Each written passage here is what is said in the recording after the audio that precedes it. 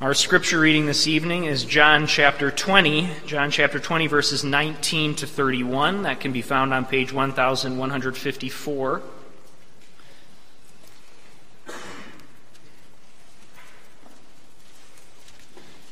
We will also be reading from the Heidelberg Catechism, Lord's Day 7. That's found on page 208 in your Forms and Prayers book.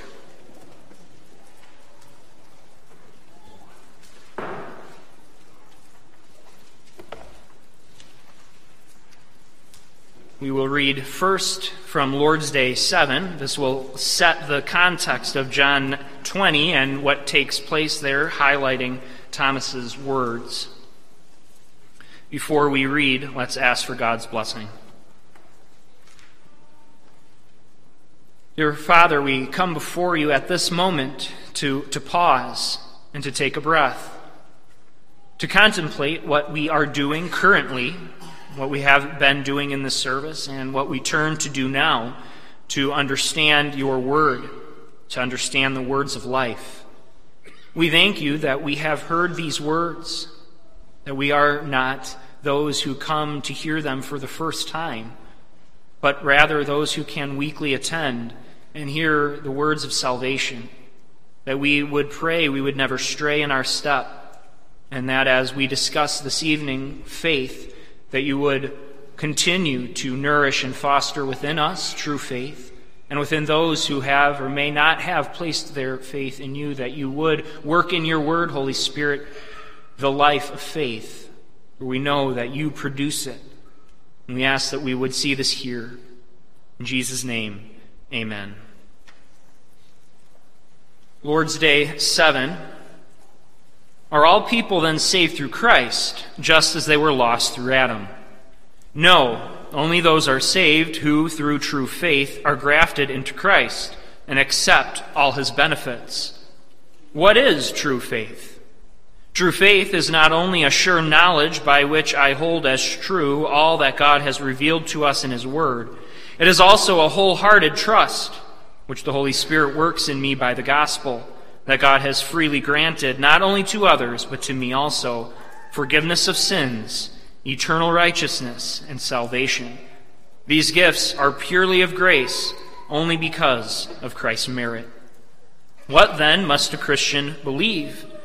All that is promised us in the gospel, a summary of which is taught us in the articles of our Catholic and undoubted Christian faith. What are these articles? I believe in God the Father Almighty, creator of heaven and earth. I believe in Jesus Christ, his only begotten Son, our Lord, who was conceived by the Holy Spirit, born of the Virgin Mary, suffered under Pontius Pilate, was crucified, dead, and buried. He descended into hell. The third day he rose again from the dead. He ascended to heaven and sits at the right hand of God the Father Almighty.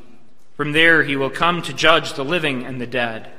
I believe in the Holy Spirit, the Holy Catholic Church, the communion of saints, the forgiveness of sins, the resurrection of the body, and the life everlasting.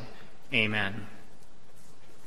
And now we will turn to our scripture reading, John 20, verses 19 to 31.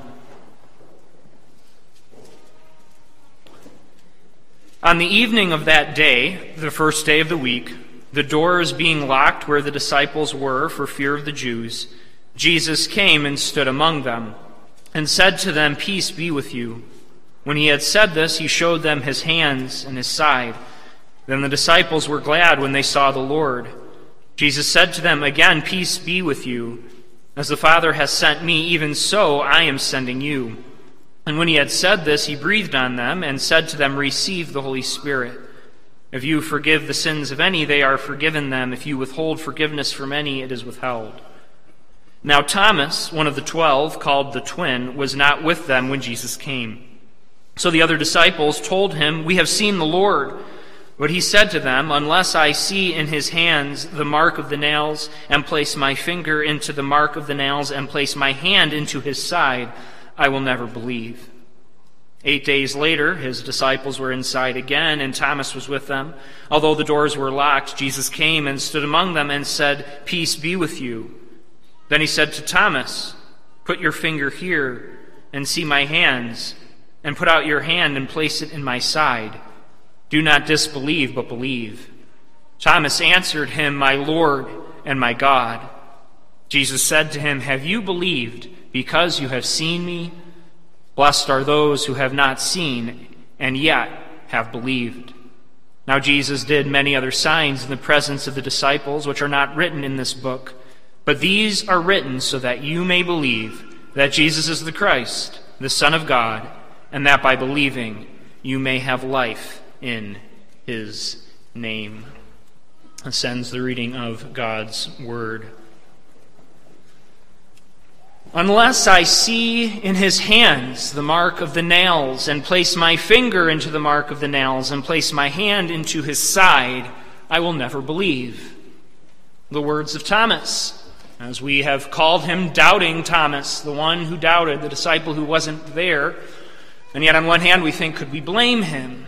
And we say that because we are so weak ourselves. On the one hand, we are those who could understand this. We are those who at times do ourselves long for the fulfillment we long to see. We long to place our hands on the reality, but we don't have that capacity. We don't have that privilege. We are in the time of faith. We are in the time of faith. You see, the gospel might appear and at times seem to be tricky. The tricky part of it is that to the unknowing observer, it might look that what the gospel is a grand argument, a grand series of steps, a way to present a bunch of facts and eyewitness accounts, and then through this to produce faith, to convince someone of eternal life. And if you're about it in that way, if the goal is to appeal to their minds and senses and convince them to believe, we understand Thomas's reaction. We understand that we need that evidence. We need to see it. And yet the words of Jesus stand out. Have you believed because you have seen me? Blessed are those who have not seen and have yet believed. Jesus' words apply to all of us here now. That he would say, blessed are you who believe, who have not seen, for you have exercised faith. You have exercised faith in what can't be seen, and assurance in a thing that is hoped for and looked for, but what isn't seen, a conviction nonetheless, though, that holds your belief, that is your faith. If we were to just pause and think, faith is astonishing. Belief is astonishing. The fact that we hold these things, the fact that we believe them in such a strong way, and that isn't to proclaim ourselves as great. It's not to proclaim our faith in our strength as that strong. It's to extol the work of God. It's to extol the fact that, if I could say it that way, we've bet it all on Christ. We've placed it all on him. Our whole life we put in his hands. In a man we've never seen, in a side that was pierced by a spear, but that we didn't see or touch. In hands and wrists that were nailed to a cross, yet we didn't see it, we didn't hear the cries, we didn't see the blood, nor did we touch the scars. And yet a conviction, a sure conviction we hold as truth.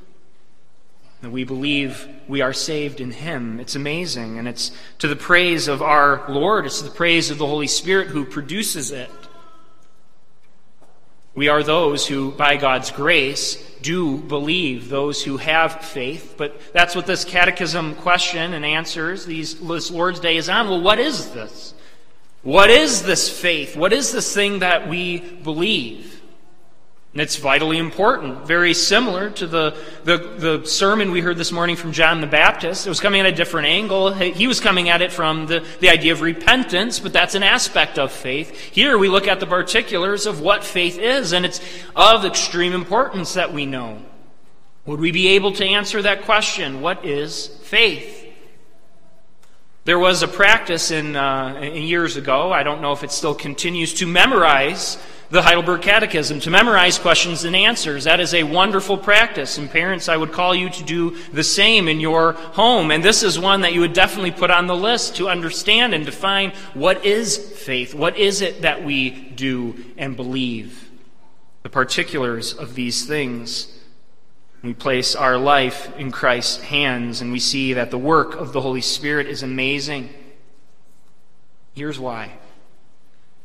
Me saying that you bet it all on Christ, that it's all on him, that your eternal destiny, all of what is to come without end, you place on a man you have never seen, and that, me saying that, does not make us squirm, does not make us rethink our faith.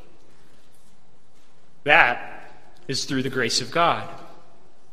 That we could hold something so strongly and so firmly. Yes, we doubt at times, but an assurance is a part of what is true faith, an assurance that we know that he rose again, that he ascended, and that he sits at God's right hand. Everything we confess and profess in the Apostles' Creed, we know it to be true, and it isn't something we doubt, and it isn't something that's going to fail us. We know it and believe. That is what we talk about here tonight, that true faith occurs through the Spirit's use of the gospel, that he produces this knowledge and wholehearted trust in Christ alone, that it is the Holy Spirit that does this and enables us to do it.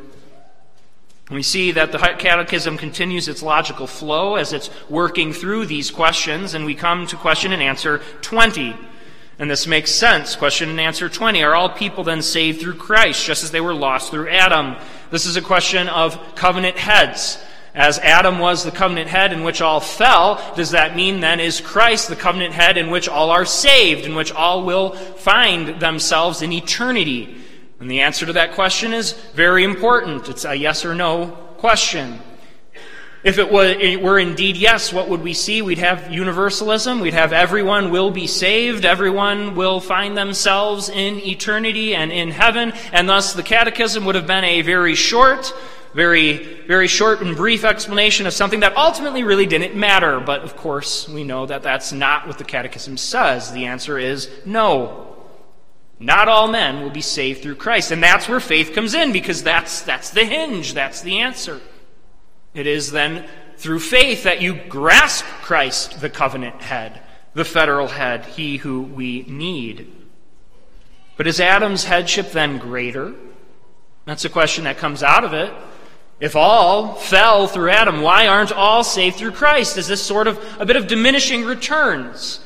That Christ doesn't bring all back? Is that less of a work? The answer is, of course not. We need to be clear, the merit of Christ's obedience is enough to save all. You see, universalism, that's the belief that all eventually will be saved. That's not wrong in the sense of that Christ could do it with the merit of what he did. It's not that his sacrifice is lacking. It would be enough to cover all the sins ever committed. What he achieved is that great. But yet it's not applied to all. And even that, though, seems to pit Christ against Adam. Well, who had more influence of this headship? Well, the grandness of what Christ is as a head is seen in his grace that is greater than sin. His grace is greater than sin regarding satisfaction, though not in application.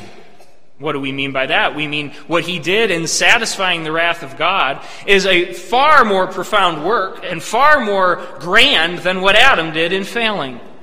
You see, what Adam did is he took all those he represented and all those who would come from him, and he fell, and they all fell through him. Christ not only brings us back to the point where Adam was, and then extends us all the way up to God himself. So he surpassed Adam in that sense of his work. But he also did what was far more difficult, to come to a people who were dead in sin and bring them to life. You see, what Christ did doesn't make him less than, it makes him greater and more grand, even if all are not saved. And that's what the Catechism says. The power and ability of the satisfaction of Christ isn't determined by the numbers who believe, but by the magnitude of the benefit. And that's where you see how great the work of Christ is. Taking us poor, lowly, worthless creatures and making us sons of God. John 3:18 says, "Whoever believes in him is not condemned." That's the power of Christ and what he's done as a covenant head. John 3:36 says, "Whoever believes in the Son has eternal life." Whoever does not believe or obey the Son shall not see life, but the wrath of God remains on him. What Christ does is bring us away from the wrath of God into newness of life. And this is, as the Catechism says in that answer, grafting into Christ. Grafting into Christ. What is that? Well, the imagery here is of plants. And it's of a branch that you lop off from another existing plant. And when you do that, that plant is dead. There's no capacity for that cut limb to grow. It's cut from the nourishment of the plant and from the roots and the vine. It cannot survive on its own. And this is those who we are. We are cut off branches. We're dead. And what happens in Christ is, as we know in that plant, we've seen grafting in pictures where they cut that slice in it and they put it in there and they wrap it around, and the plant, now the branch that was cut is joined to this plant, and it grows and blossoms and nourishes. This is what we are in Christ. We are those placed there, grafted there to bear the fruit of Christ, to receive the nourishment and life of Christ. But that grafting, how that grafting takes place, is through faith. But you'll notice that the Catechism says there, who through true faith are grafted into Christ. This means that there is faith that isn't true. And this is important for us to go through. Why? Why is it important to look at false faiths? Well, the obvious answer is so we can avoid that. But there's more benefit just than that itself. We are going to encounter these false faiths. And many times we will be shocked by those who have what wasn't a true faith, but a false faith, and we can think, well, how could they have done what they did and yet not truly believe? And we should be aware of what false faiths are. Not all are true. Not all faith is the true faith. We see this in the Lord's teaching in Mark 4 in the parable of the sower. And we see what happens to all these seeds. One type of faith is only temporary. Another is fair-weathered. Another is weak and immature. It's lacking. It's not fully what it ought to be. And in fact, in God's Word, we're given several examples of false faith. The first example is a historical faith. A historical faith is a belief in the historicity of what has happened and what has taken place. God's Word gives us that example with the demons in James 2, who believe. They believe these things have happened. They know that they have happened. They don't doubt it. And so there are those who can have historical faith and not true saving faith. They can believe that Christ did come and that he did die. They could even believe that he rose again. The demons do and shudder. And yet that's not true saving faith. So historical faith. There's also a temporary faith. Temporary faith. This is an assent to the doctrines of the church, and it could be accompanied with a profession and joy. It's difficult to ascertain to us who see it. We think, oh, this is true faith. They're very filled with joy. They can be on fire even for the gospel, it would seem, and yet it doesn't last. It's temporary. It endures only for a time. And in seasons of affliction, it dies away. It isn't a true faith. And we see this. We see those who seem to embrace it but have not yet fully leaned in, have not fully placed their trust in it. It served them for a time, but was temporary. We also see in God's Word the faith of miracles. This is an interesting one. Those who have faith, those who even believe in the supernatural works of God, those who may even perform miracles, and yet don't have true faith. We see these examples in Acts 19:14. There are the 7 sons of Sceva who try to cast out demons.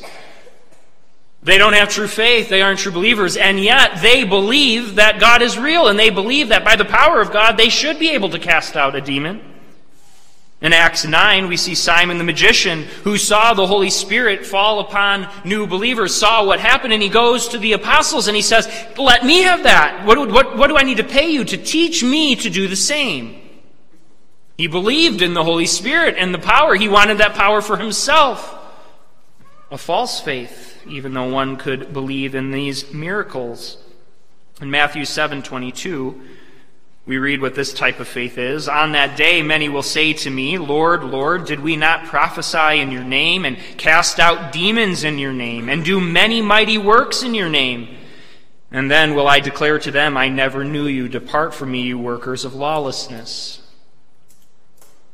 It's important to know that faith can be historical, it can be temporary, it can believe in the miracles and yet not be true. And then the last faith is actually justifying faith, is true faith. And that's where we turn in question and answer 21. What is true faith? Here, this answer is very helpful. It says, true faith is not only a sure knowledge by which I hold as true all that God has revealed to us in His Word, it is also a wholehearted trust, which the Holy Spirit works in me by the gospel, that God has freely granted, not only to others, but to me also, forgiveness of sins, eternal righteousness, and salvation. These gifts are purely of grace, only because of Christ's merit. So here we come to the answer, and I want to dissect that briefly. So look at this question and answer. And answer to what is true faith. True faith is not only a sure knowledge. All right, there we get the first ingredient of faith, knowledge. And it's a knowledge by which I hold as true. There's the second ingredient, assent. We see there knowledge and assent, a knowledge that understands, that is aware of the issues, that is aware of the gospel and the promises, is aware of the sin, salvation, and service of the gospel. That's the knowledge.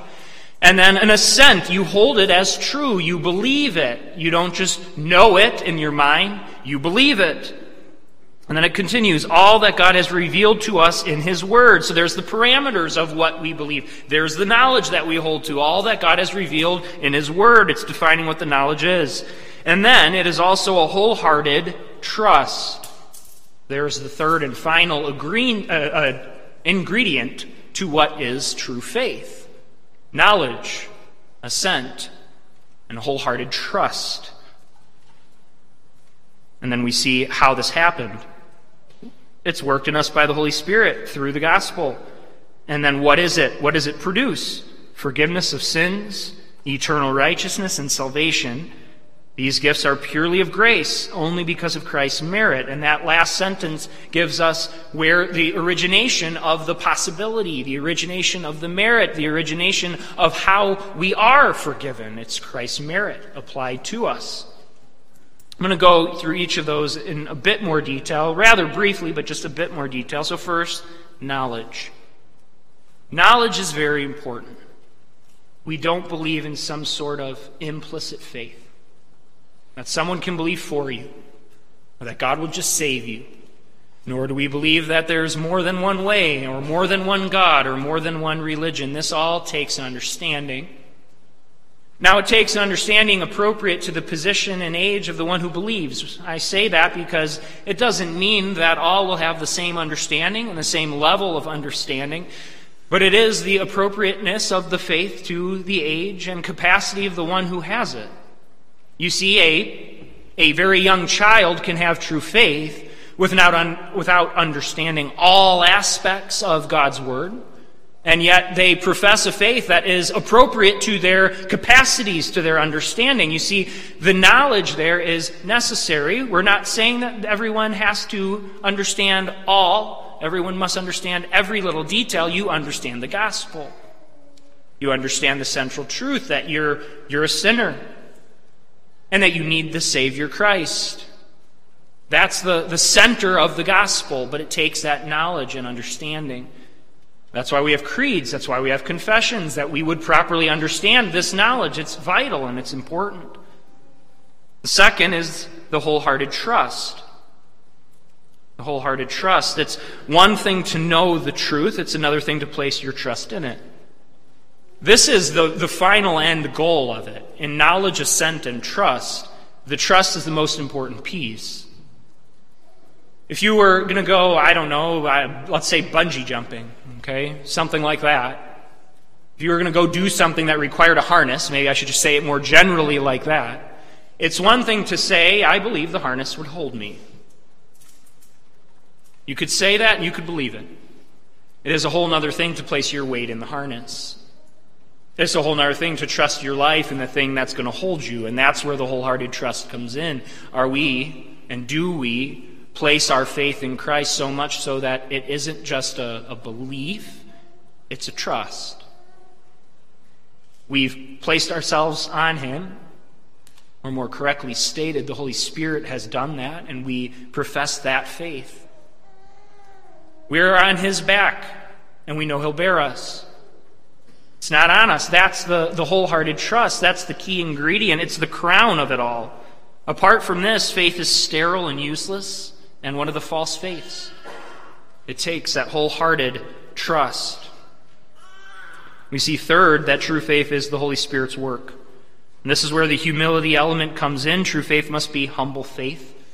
It declares that the author of our faith is the Holy Spirit. We don't come to that conclusion on our own. We don't do it or even aid in that process. The Holy Spirit works it, and he does so in such a way that we are active responders to all that he does.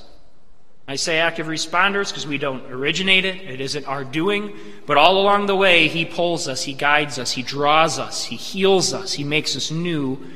And we respond in faith as we're doing that, as the Holy Spirit's doing that. Fourth, true faith comes through the Spirit's use of the gospel. True faith comes through the Spirit's use of the gospel. The Bible is clear that faith comes through the Word of God. This is a very common text. We read it often. Romans 10. Romans 10, it says, "How then will they call on him in whom they have not believed? And how are they to believe in him of whom they have never heard? And how are they to hear without someone preaching?" So faith comes from hearing, and hearing through the word of Christ. Faith comes through preaching. Faith comes through that the Holy Spirit uses and works in us. Faith, and it's especially preaching. Now, we'll talk about the importance of devotions in just a minute. But devotions are no stand-in for preaching. Devotions, as needed and as necessary as they are, and as the Holy Spirit can still use that to produce and nourish faith, does not take the place of preaching. That is the means of grace that God has ordained to strengthen and produce faith. That is the missionary endeavor of the church. That is the Great Commission, to send preachers to go out and make disciples, to preach God's word. And it is through the preaching that we find our own strength nourished. This is also is at the center of what the elders did a while ago. It was a little while ago that they sent a letter about worship and about how to worship appropriately. And as well as to do all that you could to remain and understand and be attentive and not distract from it. Well, why? Why the emphasis on that? Well, it's this. It's that we hear, even as we sit, as we are engaged in worship, as we hear the preaching, this is the means God uses to strengthen faith. And this is God who speaks to us when properly explained, when properly taught, when properly applied. So we hear God's word, we hear the preaching, it strengthens our faith, and we want to be mindful that we wouldn't just depart from that. That we would have good reasons, and there are certainly reasons why, but we understand the importance. We understand the importance of preaching and the strength of faith and hearing God's word. These are the words of life. These are what the Holy Spirit uses to produce faith. So faith comes from hearing, hearing through the word of Christ, and it's worked through the Holy Spirit. And fifth, true faith connects us to Christ's merit. That is what saves us. Faith is not the act that saves. Faith is God's gift to his people as the means by which we are joined and plugged into the one who is the one who saves. This is grafting. You see, grafting isn't what saves the branch. It's the vine to which it's joined. It's the roots of that vine producing that nourishment to that branch, and that branch now has life because it's attached to the vine. Christ is the vine. Faith is the grafting. Faith is the means God uses to plug us in to Christ and salvation. There is also a maturity of faith. I want to read a portion from the Westminster Confession of Faith, chapter 14.3. This is helpful.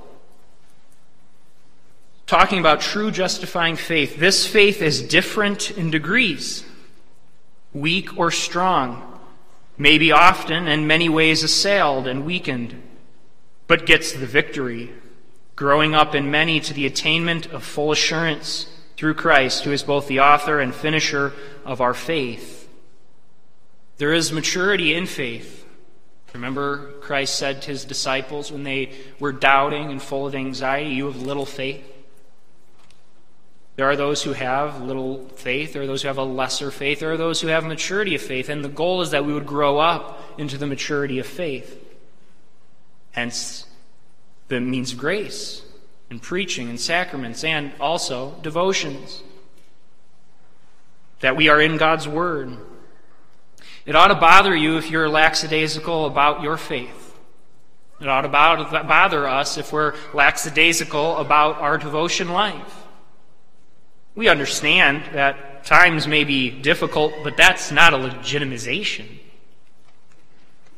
We seek always to see the maturity of our faith, to see us trust in the Lord with a greater assurance, a greater wholehearted trust.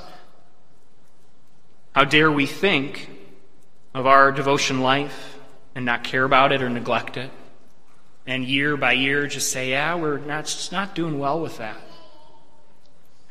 And we should hear shame on us. We don't do something. We don't seek the Lord. Remember, James said, "Draw near to me, and I will draw near to you." That is what God says. True faith is one that should grow and mature and should see us go through difficulties. Now, I like the way the Westminster said it. That doesn't mean that at times our faith doesn't go through degrees of weakness or strength. We all go through those, and we all go through times of doubt, and we all go through times of weakness. We all go through times where we think, do we truly believe?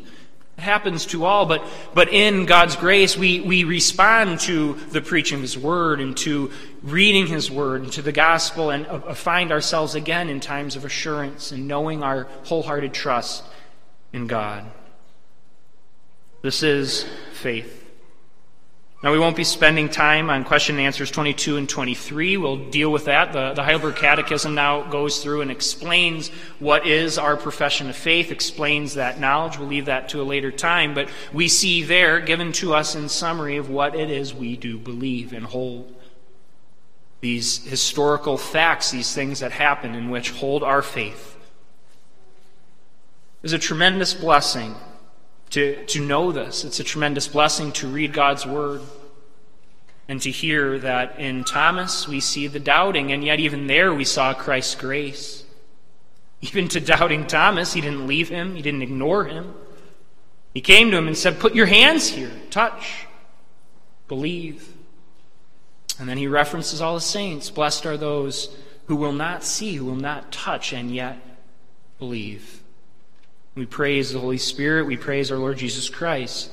We praise our Father in heaven who has ordained all this to take place, and for Christ to achieve the merit, and for the Holy Spirit to dwell in us and produce life itself.